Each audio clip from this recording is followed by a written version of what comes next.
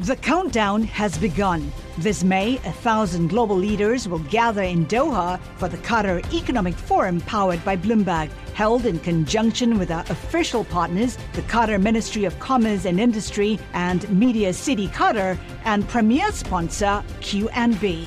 Join heads of state, influential ministers, and leading CEOs to make new connections and gain unique insights. Learn more at QatarEconomicForum.com.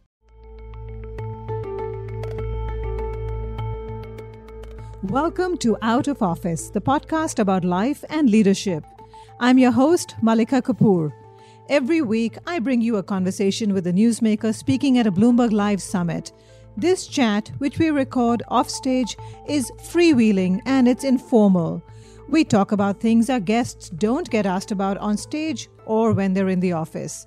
Their childhood, aspirations, mentors, first jobs, favorite book, work ethics, high points, setbacks, downtime, family, and love. Because these influences make them who they are and define how they lead. Our guest this week, Chandra Prakash Gurnani. Everyone calls him CP. He's the CEO of Tech Mahindra, a $5 billion tech empire. They say that if you want to be ordinary, then you work ordinary hours. If you want to be extraordinary, then you work extraordinary hours. So, CP's a workhorse. What's he like when he's not in the office? Question is he ever not in office? My colleague Yajo Sun caught up with him on a day he wasn't. He was a speaker at the Bloomberg Equality Summit in Mumbai. Here's their conversation. Well, CP Gurnani, thank you so much for joining me for this podcast. I wanted to ask you, in China, there's this burnout culture. Jack Ma famously built his empire on the 996 culture, which essentially means you work from 9 a.m. to 9 p.m. and you do that 6 days a week. Do you believe that a person has to subscribe to that sort of lifestyle in order to succeed? I don't think there is any shortcut to hard work. I mean, listen, there could be a genius somewhere, there could be a maverick somewhere, but they are outliers. CP is a traditionalist, a little more Jack Ma than, say, Arianna Huffington. And I'm here to tell you that the way to a more productive, more inspired, more joyful life is getting enough sleep. We know how CP feels about that. They say that if you want to be ordinary, then you work ordinary hours. If you want to be extraordinary, then you work extraordinary hours. I can only tell you is that Jack Ma worked less than I do. I consider myself a 7-Eleven.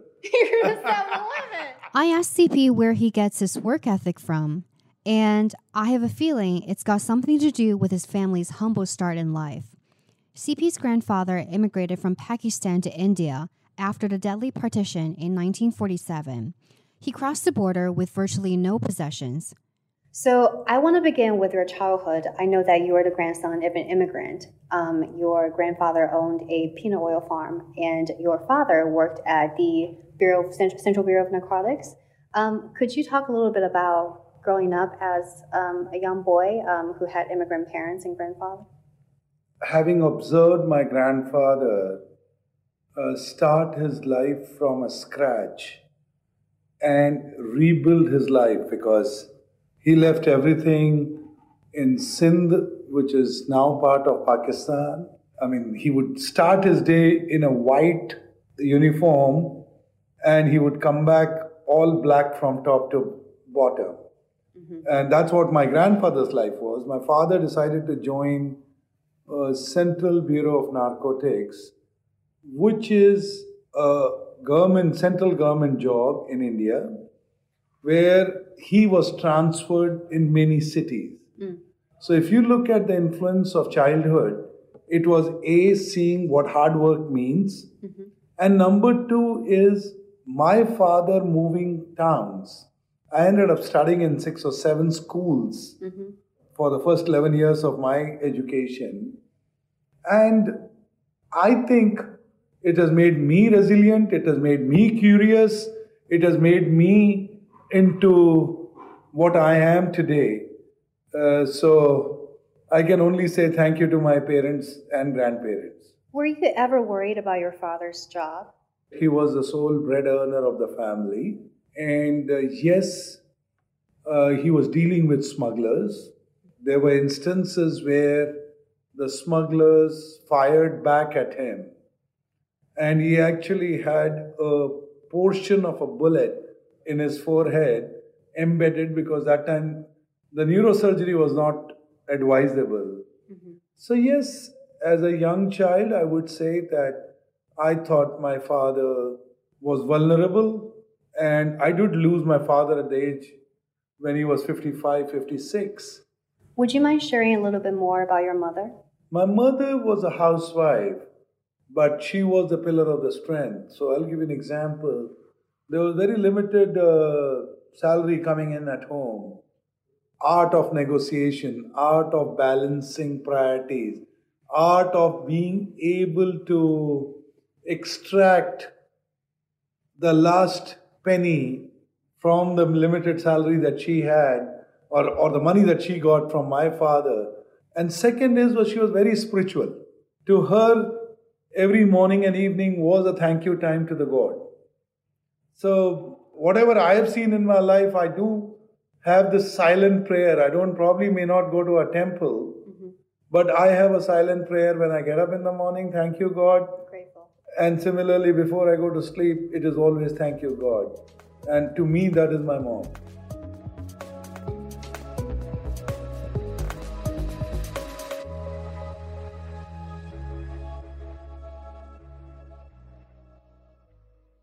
The countdown has begun. This May, 1,000 global leaders will gather in Doha for the Qatar Economic Forum powered by Bloomberg, held in conjunction with our official partners, the Qatar Ministry of Commerce and Industry and Media City Qatar, and premier sponsor QNB. Join heads of state, influential ministers, and leading CEOs to make new connections and gain unique insights. Learn more at QatarEconomicForum.com.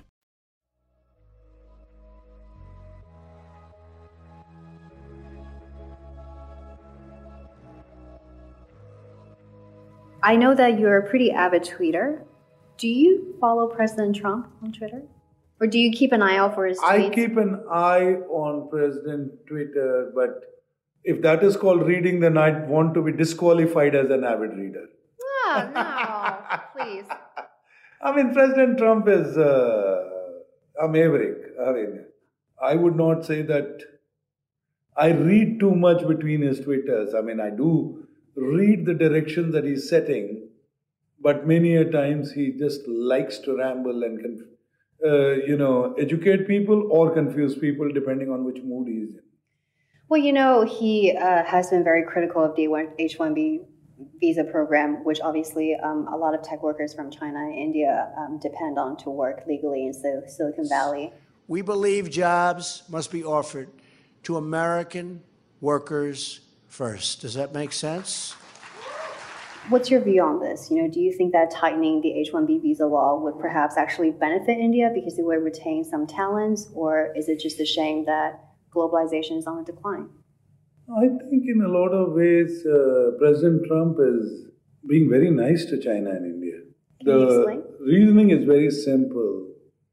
That today, and this is a report that I was reading the other day, that AI industry in China is about 10x ahead of the United States.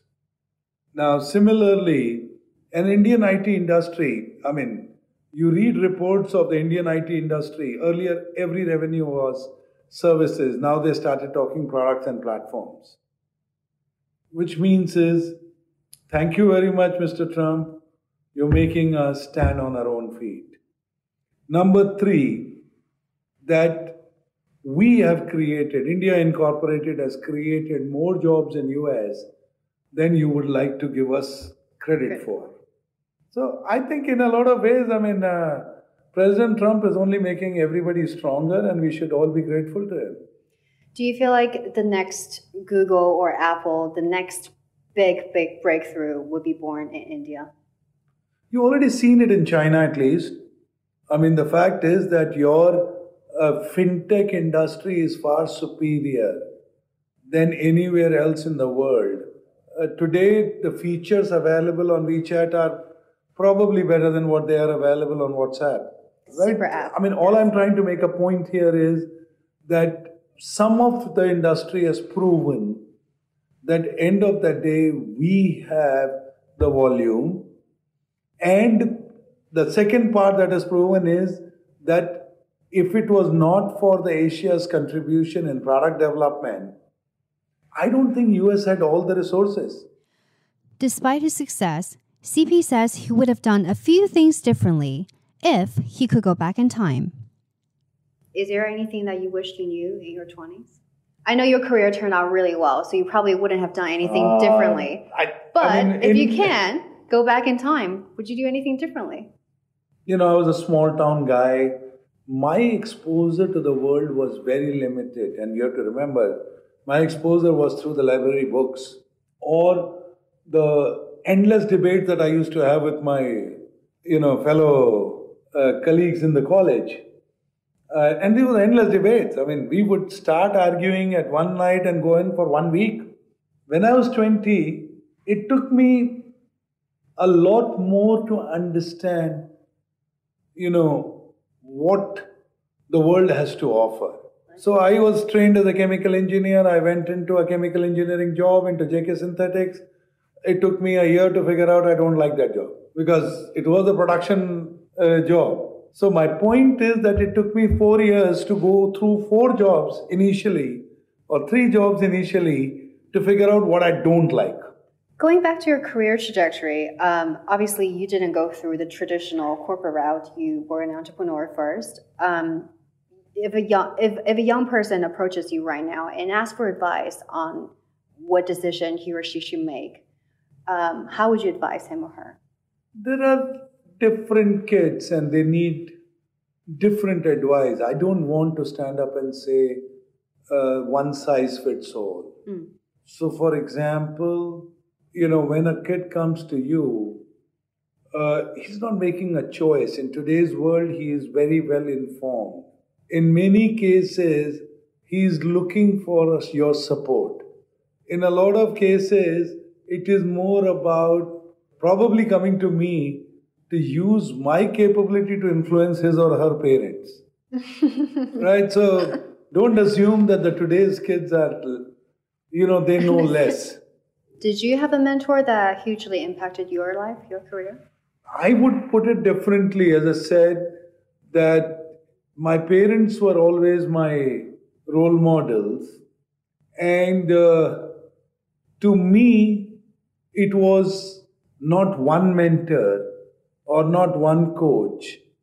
I was, a large extent, taking help from a lot more people. And I can also tell you, it's not a joke, that the best way to get a free meal when you're a student is you go and ask an elder person that I want your advice. He not only feeds you, he also... He would take you to lunch. Buy you the best restaurant in town. Yeah? Yeah. That's a great advice. Yeah. Absolutely. Yes, people like talking about themselves. People like to talk about themselves and people like to give advice. So as a kid, I was smart enough to figure that out. That's a really important piece of advice. Thank you. Thank you so much for your time. You. All right, thank you. Thank you.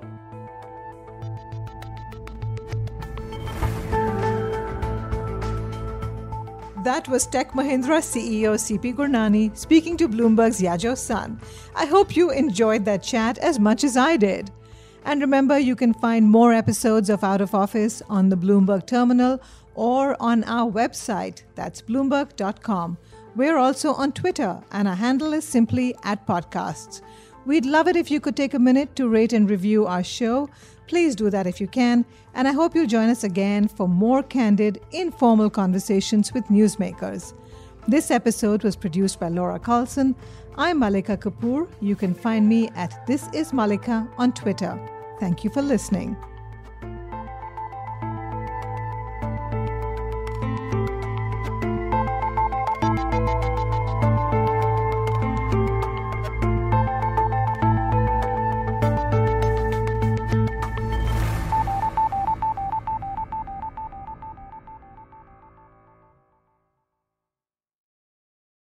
Collaborate for a greener future at the Bloomberg Green Festival, a groundbreaking celebration of the thinkers, doers, and innovators leading the way. From design and culture to technology, science, and entertainment. Hear from inspirational speakers and immerse yourself in climate solutions. July 10th through 13th in Seattle. Title sponsor, Amazon. Official airline, Alaska Airlines. Get 20% off using promo code radio20 at BloombergLive.com/Green Festival.